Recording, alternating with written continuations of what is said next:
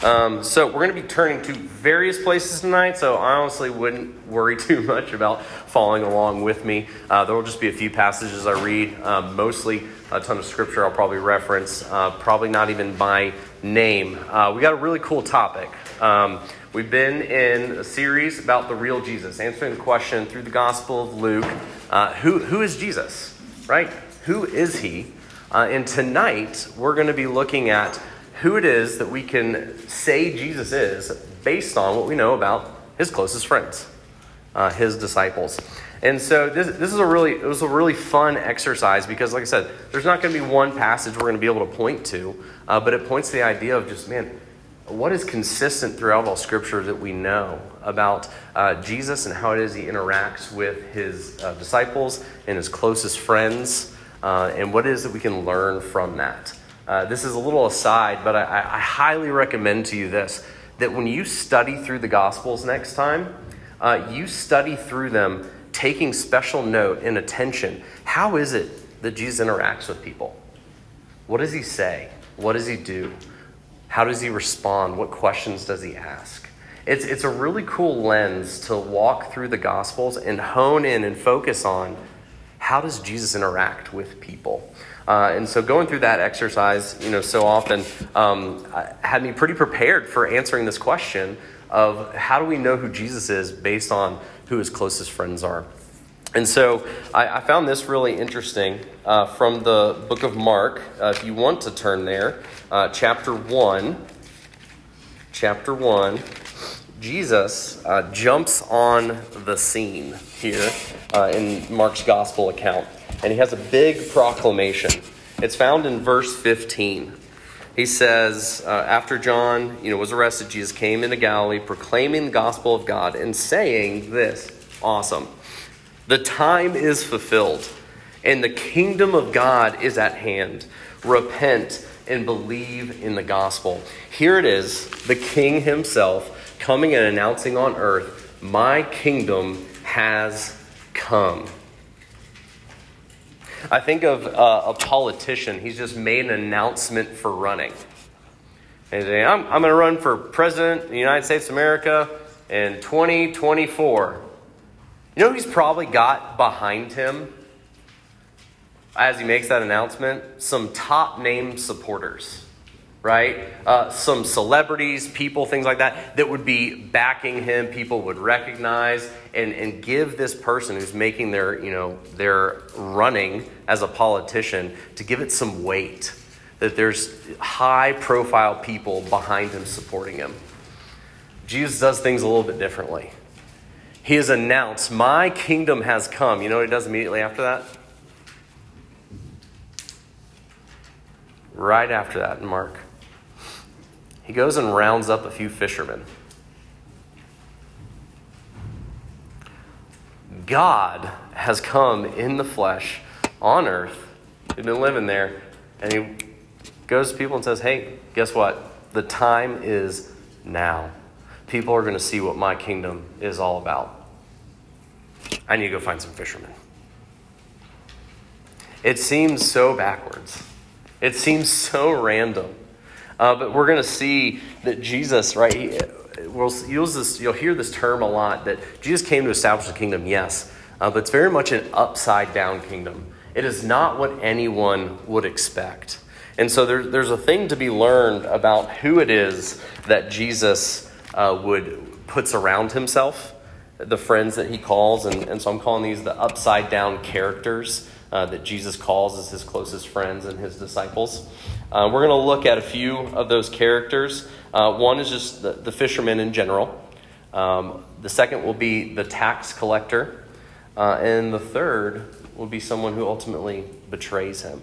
What is it that we have to learn about Jesus surrounding himself on his kingdom mission with fishermen, a tax collector, and ultimately a betrayer? Okay, so this fishermen, you might know some of them by name. They're Peter, they're Andrew, they're James, they're John. Some think Nathaniel also was a fisherman, doesn't really matter. But here's the idea that we learn from a great teacher walking around with his disciples as fishermen. Okay, Fishermen, simply this, they're not an elite class. What would have made a whole lot of sense if this was a right side up kingdom as opposed to an upside down kingdom would be for Jesus to go to the Pharisees, to go to the Sadducees, to go to the temple and pull out the priests and say, you guys follow me at the religious community. No, he does the exact opposite. Because those Pharisees and these fishermen, they grew up in school together, and there became a point when they were 12, 13 years old that a teacher came and hand-selected some of them and said, hey, you're going to come follow me, and you're going to be an apprentice in the ways of being a priest and the way of being religious elite. The fishermen are not the ones that got chosen for that. Okay? They were not deemed intelligent enough or something like that, and they went and apprenticed probably in a family business such as fishing. Okay? So they took route B, whereas in their community, route A was to be of the religious elite. That would be the ultimate end of your schooling as a young man. These guys weren't picked initially. And now here comes Jesus, establishing his kingdom. He doesn't go to the synagogue. He goes to the boats, and he picks out these fishermen to start establishing this idea of his upside-down kingdom. He did not come for the proud and the powerful. He came for the humble. He didn't come, for the rich. He came, for the poor. He didn't come for the strong. He came for the weak. He came for those who no one else was looking at. So we have much to learn about the fact that he chose fishermen to join him on this kingdom mission. It speaks to the humility. It speaks to the upside-down nature of this kingdom. That it's going to be completely unexpected rather than what you would, obviously expect. The next one up that we hear is that he invites Levi or Matthew. He's a tax collector. To us, you're like, okay, I don't care much about tax collector. Literally the low of the low within this community. Is there someone you see at school and you see them walking down the hallway and you immediately scamper to the other side but just not to walk near them? I hope you don't do that to someone. That'd be terrible. Well, this is Matthew's existence. A Jew himself would walk around in his own neighborhood, in his own community. Someone would spot him, turn their face from him, get to the other side of the street because passing by him was such a disgrace because of the sinner he was. Turning on his own people, becoming a tax collector for the Roman government, taking more money from his people than was needed. So he had betrayed his own people, and now everybody didn't even want to associate with him. But it's not a right side up kingdom, it's an upside down kingdom. So Jesus does what no one else does. While everyone scampers to the other side of the street, here's Matthew's made eye contact with him, and he's trying to wonder why it is that Jesus hasn't gone to the other side of the street, and he's still walking right towards him. And now he's getting really uncomfortable. He doesn't know what's going on. And he looks at Matthew, and for the first time, Matthew probably feels like a human again as Jesus looks him in the eyes and says, hey, I got some things to do. Will you follow me? He approaches the unapproachable. He comes and befriends those who no one else would befriend. He is known, Jesus, as the friend of sinners. Matthew has a seat at his table, dining with him. And the Pharisees get mad, saying, why do you eat with sinners and tax collectors? And Jesus says, you don't understand. It is not for the well that I came, but it's for the sick. I have not come for the righteous, but I have come for sinners. So one of the men he chooses, all of them were sinners, but this one just was he symbolized a sinner in their community. And Jesus invites him in as his closest friend to say this is what my kingdom is about. I am the friend of sinners. That is who Jesus is. Man, what great news. Anyone in here not a sinner? Didn't think so. Jesus would like to be your friend. He is a friend of sinners. What does that mean? What does that mean for you? Old Testament, the idea of standing before God as a sinner was a scary, scary thought. Because standing in the presence of God, people thought you would literally just burn up because of his pure holiness and perfection and your great sin. Jesus, being a friend of sinner, does this. He bridges that gap of God's holiness and our sin. He gives us his righteousness and allows us to now be back in the presence of God. Jesus being the friend of a sinner means, man, someone has crossed that chasm that lays between us and God, and he's brought us near to God. Man, what good news that Jesus is a friend of sinners, doing what no one else would do. The rest of the religious community would say, forget you. Jesus approached you. How wonderful is that? The last one is the betrayer. And who am I referring to? Am I only referring to Judas? Oh, you guys are smart. You guys are real smart. So here is, it's a great thing when you read through the Gospels, and man, you just notice something over and over and over again. I was thinking about this today, how Jesus actually welcomed in two people that betrayed him. One did it very loudly. Peter is known as having kind of his foot in his mouth. He's constantly saying things and getting rebuked by Jesus in trouble. He pulls out the sword, cuts off the guy's ear, and Jesus is like, "Well, I'm not about the sword, man." So he's a little hasty. He's a little out loud about his sin. Judas is a little bit more quiet about it. You see Peter throughout the Gospels. He's a little forefront. Judas, you don't hear much about it. Just kind of hanging out in the shadows, and we know this, that Jesus invited him as one of his disciples, knowing this. It says this, at the time of invitation in the Gospels, that Jesus knew already that he was one to betray him.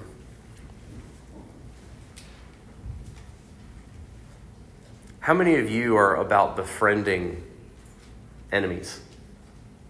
How many of you are about befriending people you know that are going to hurt you? Not many would recommend it. But here's Jesus inviting Judas in, knowing full well that Judas is destined to betray Jesus, turn him over to authorities for his own death. Why would he do that? Why would you do that? I think it speaks to this idea of the patience of God, the mercy of God, the love of God. See, Judas followed him. Judas spent time doing all the other things that the disciples did. Jesus washed Judas's feet.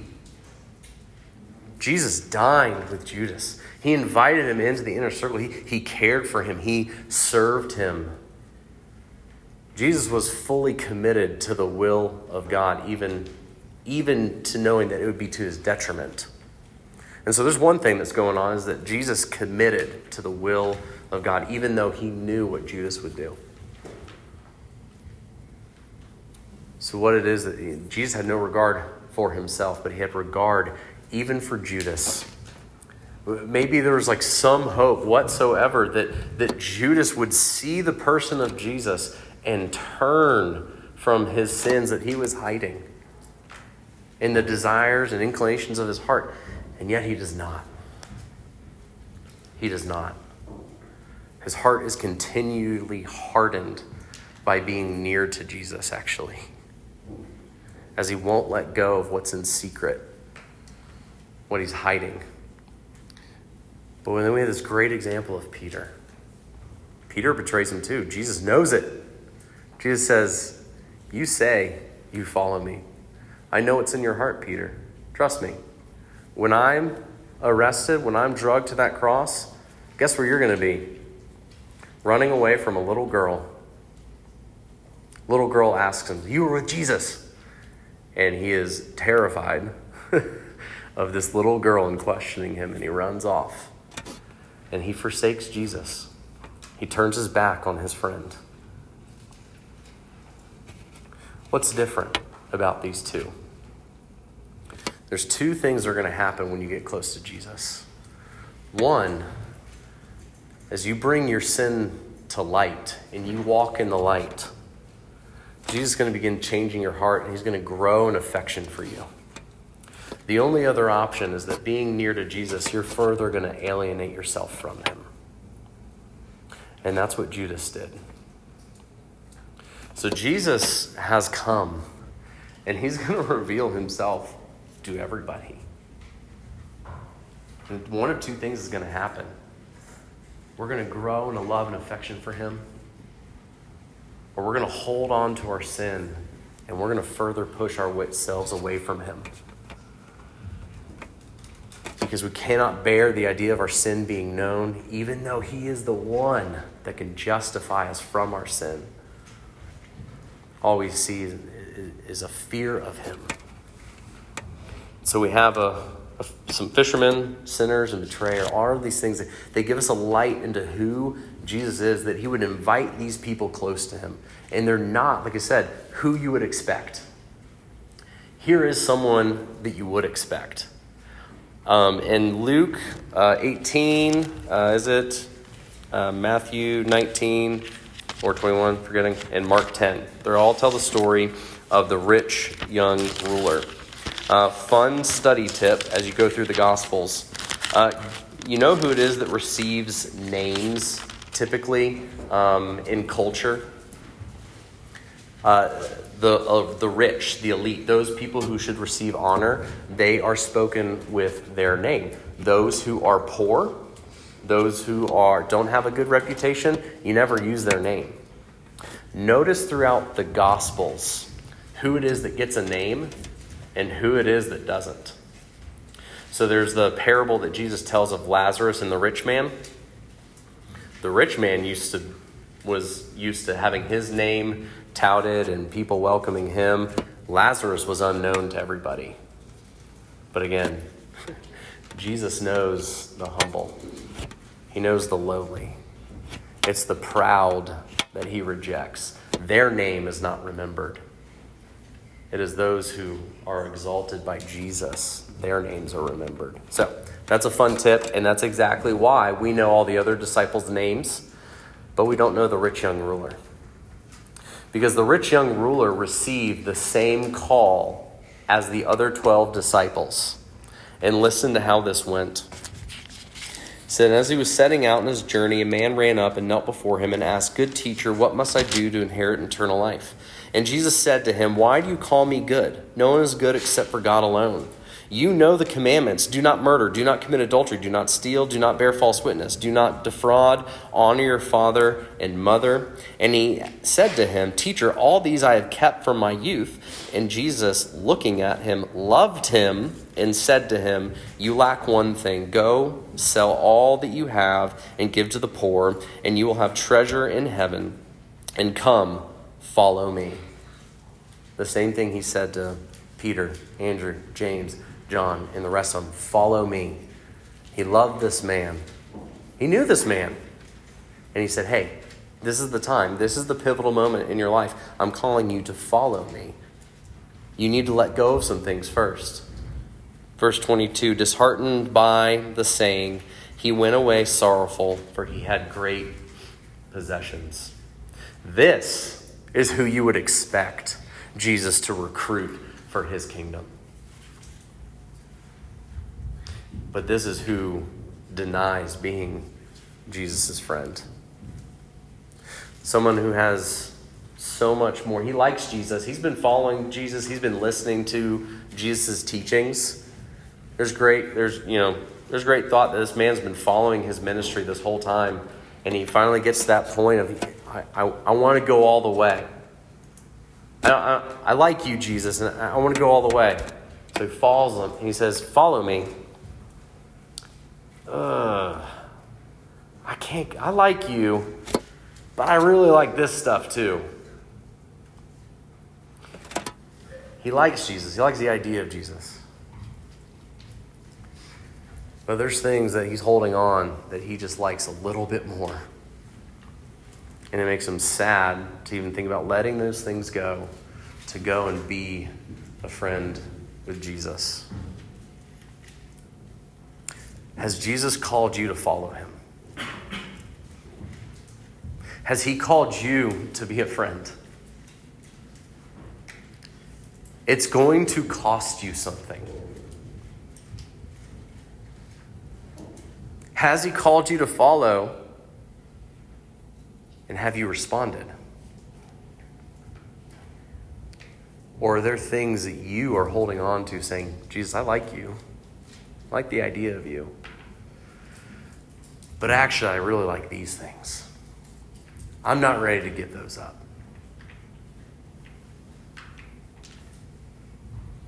Notice what Jesus does. He lets the man go.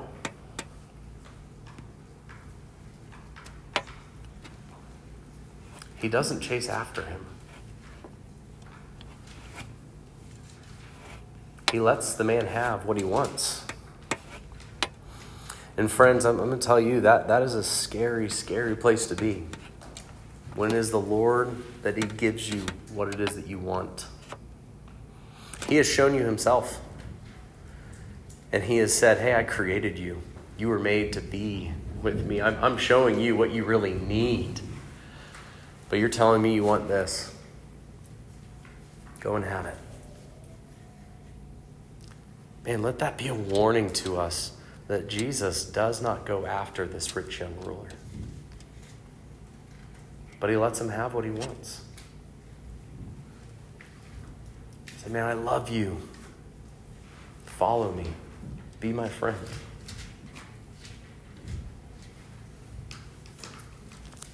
What we learn about Jesus in here is he's not forcing anyone into himself, into his worship.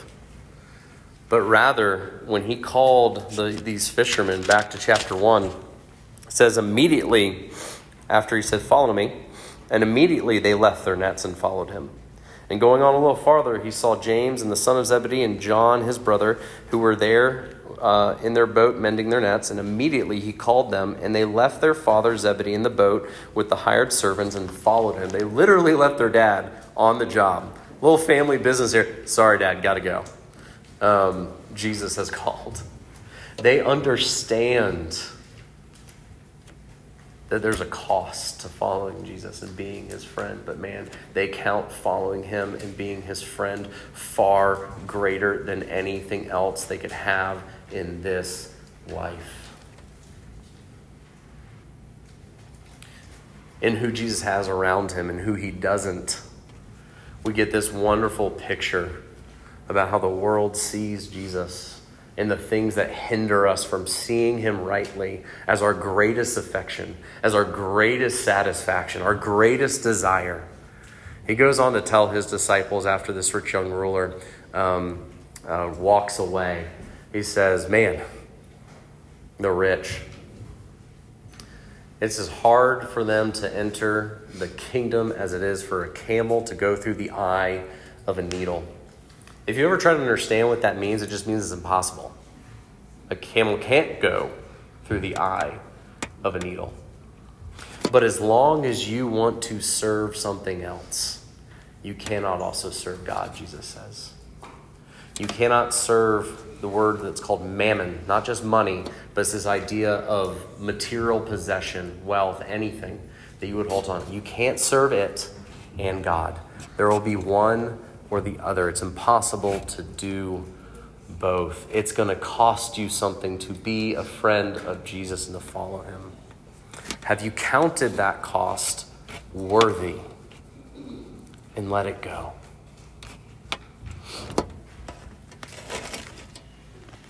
Lastly, what do we learn about Jesus and those he puts around himself? We look at what does he do? What does he do with them? For 3 years, he eats, sleeps, drinks with these guys. They're walking around serving people, helping people. He washes their feet, either healing people. He sends them out 2 by 2 to do the same miracles that he was doing. He trains them. He equips them. He's doing this preparatory work. He's discipling them. He's teaching them. Discipling literally means to follow someone. It's kind of an apprenticeship. So Jesus says, hey, I'm on a kingdom mission here. I need to now go find some apprentices, some disciples. And so for 3 years, while he's teaching to the crowds in parables, he then goes back in secret and he tells them everything that it means. He's equipping this specific group of guys for all the things that Jesus could have done. He never get this. God came in the flesh to rescue the world, and he never left a 70-mile radius. World's a big place. He never left a region of a country, basically.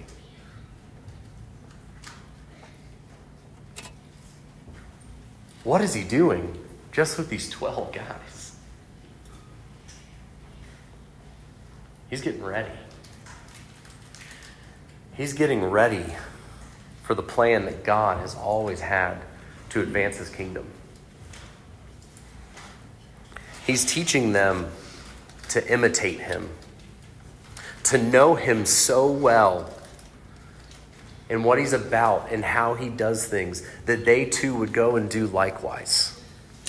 He's teaching them to imitate him as Jesus the man.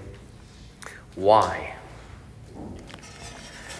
Because God has no other plan than those 12. He has no other plan than his own disciples. He has no other plan outside of his friends, those that follow Jesus. Jesus kept telling them, guys, you got to understand this. I'm about to go. They're like, where's he going? They didn't understand. He was like going to ascend to heaven. They're like, he keeps talking about he's going places. Is he going to go to Samaria next? They didn't understand. And Jesus the whole time, he's like, guys, I don't understand why you don't get this. I don't have much more time. Like, it's so funny. You can like kind of see like Jesus, like it's like sarcastically kind of getting frustrated. He's like, y'all should be further along than this. The clock's ticking. He's about to leave. And the whole mission of his kingdom is being left to these 12 dudes. He's leaving it to his friends. He's left it to us. He doesn't have a plan B, guys. He has his friends. He has his followers. He has us in this room. That was God's plan. Is that he would show us what he is like. He would disciple a few, and they would multiply with the good news of the kingdom, repeatedly showing others what Jesus is like, calling others to follow them as they followed Christ. And by that example, by Christ living in and through us, the world would come to know his kingdom is here. It is now and it is coming and it will be forevermore. What we learn about Jesus through his friends is he had no other plan. You are his plan. So that the world may come to know Jesus as their own friend. And how beautiful is that? How wonderful is that? And so I just have questions for you. Are you a friend of Jesus?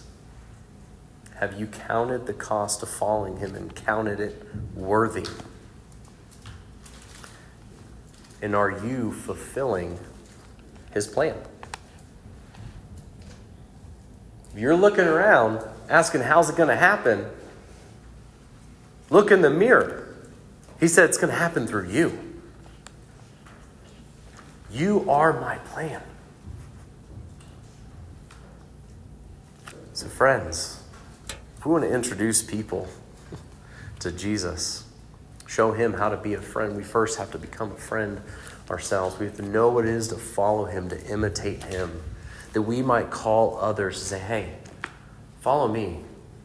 Because I'm following the one that is truly worthy. I used to follow that you follow too. I found something so much better. One of Jesus' coolest friends is Andrew. If you read throughout, Andrew back there, Andrew right here, there's another Andrew in here. If you ever look at what Andrew's doing throughout the Gospels, he's just like this giddy little kid. He's like, guys, I found him. I found the Messiah. And he runs and takes everybody he knows to Jesus. Everyone's like looking for food, and they have like thousands of people to feed. And Andrew doesn't know what to do, but he finds this little boy, and he's like, Jesus, I found this little boy. Like, Andrew's like, what he knows to do is to bring people to Jesus. Because he's like, I found something better. Your friends, you might be, but some of your friends, they're following things that in the end will lead to their death. They're following things that can't deliver on the promises they're looking to those things for. And you have found the better. You have a greater friend, one that's actually looking out for you, one that actually loves you back. Your idols don't love you back. Not like your friend Jesus. Man, would we be like his friend Andrew, just so giddy to bring our friends to him and say, I found him. I found what we've been looking for. I found one that is better. Would we have that joy and excitement in us? Are you fulfilling his plan? Because it can't happen anywhere else. He's chosen his friends to advance his kingdom. I just want to end in this prayer for us from John 17. This is Jesus' prayer for his friends. It says, when Jesus had spoken these words, he lifted up his eyes to heaven and said, Father, the hour has come. Glorify your Son, that the Son may glorify you, since you have given him authority over all flesh to give eternal life to all whom you have given him. And this is eternal life, that they know you, the only true God, and Jesus Christ whom you've sent. His prayer is that you would know him as a friend. I glorified you on earth, having accomplished the work that you gave me to do. And now, Father, glorify me in your own presence with the glory that I had with you before the world existed. I have manifested your name to the people whom you gave me out of the world. Yours they were, and you gave them to me, and they have kept your word. Now they know that everything that you have given me is from you. For I have given them the words that you gave me, and they have received them, and I have come to know in truth that I came from you, and they have believed that you sent me. I am praying for them. I'm not praying for the world, but for those whom you have given me, you, his friends. I lost my spot. For they are yours. All mine are yours, and yours are mine, and I am glorified in them. And I am no longer in the world, but they are in the world. And I am coming to you, Holy Father. Keep them in your name, which you have given me, that they may be one, even as we are one. While I was with them, I kept them in your name, which you have given me. I have guarded them, and not one of them has been lost except the son of destruction, that the scripture might be fulfilled. But now I am coming to you. In these things I speak in the world, that they may have my joy fulfilled in themselves. I have given them your word, and the world has hated them because they are not of the world, just as I am not of the world. I do not ask that you take them out of the world, but that you keep them from the evil one. They are not of the world, just as I am not of the world. Sanctify them in the truth. Your word is truth. As you sent me into the world, so I have sent them into the world.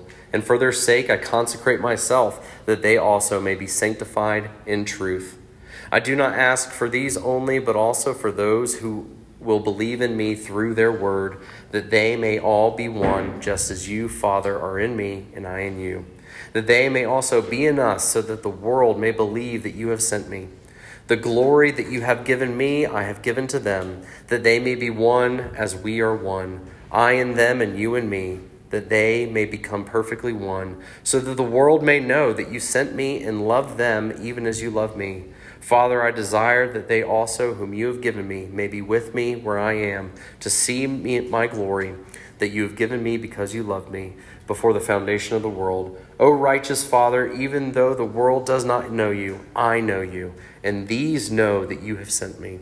I made known to them your name, and I will continue to make it known, that the love with which you have loved me may be in them, and I in them.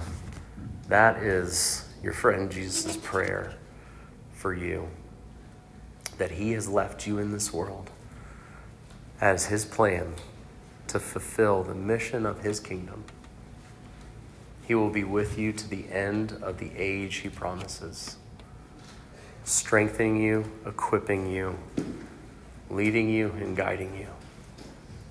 Man, what a friend we have in Jesus. Lord, use us to bring more friends to you. Amen.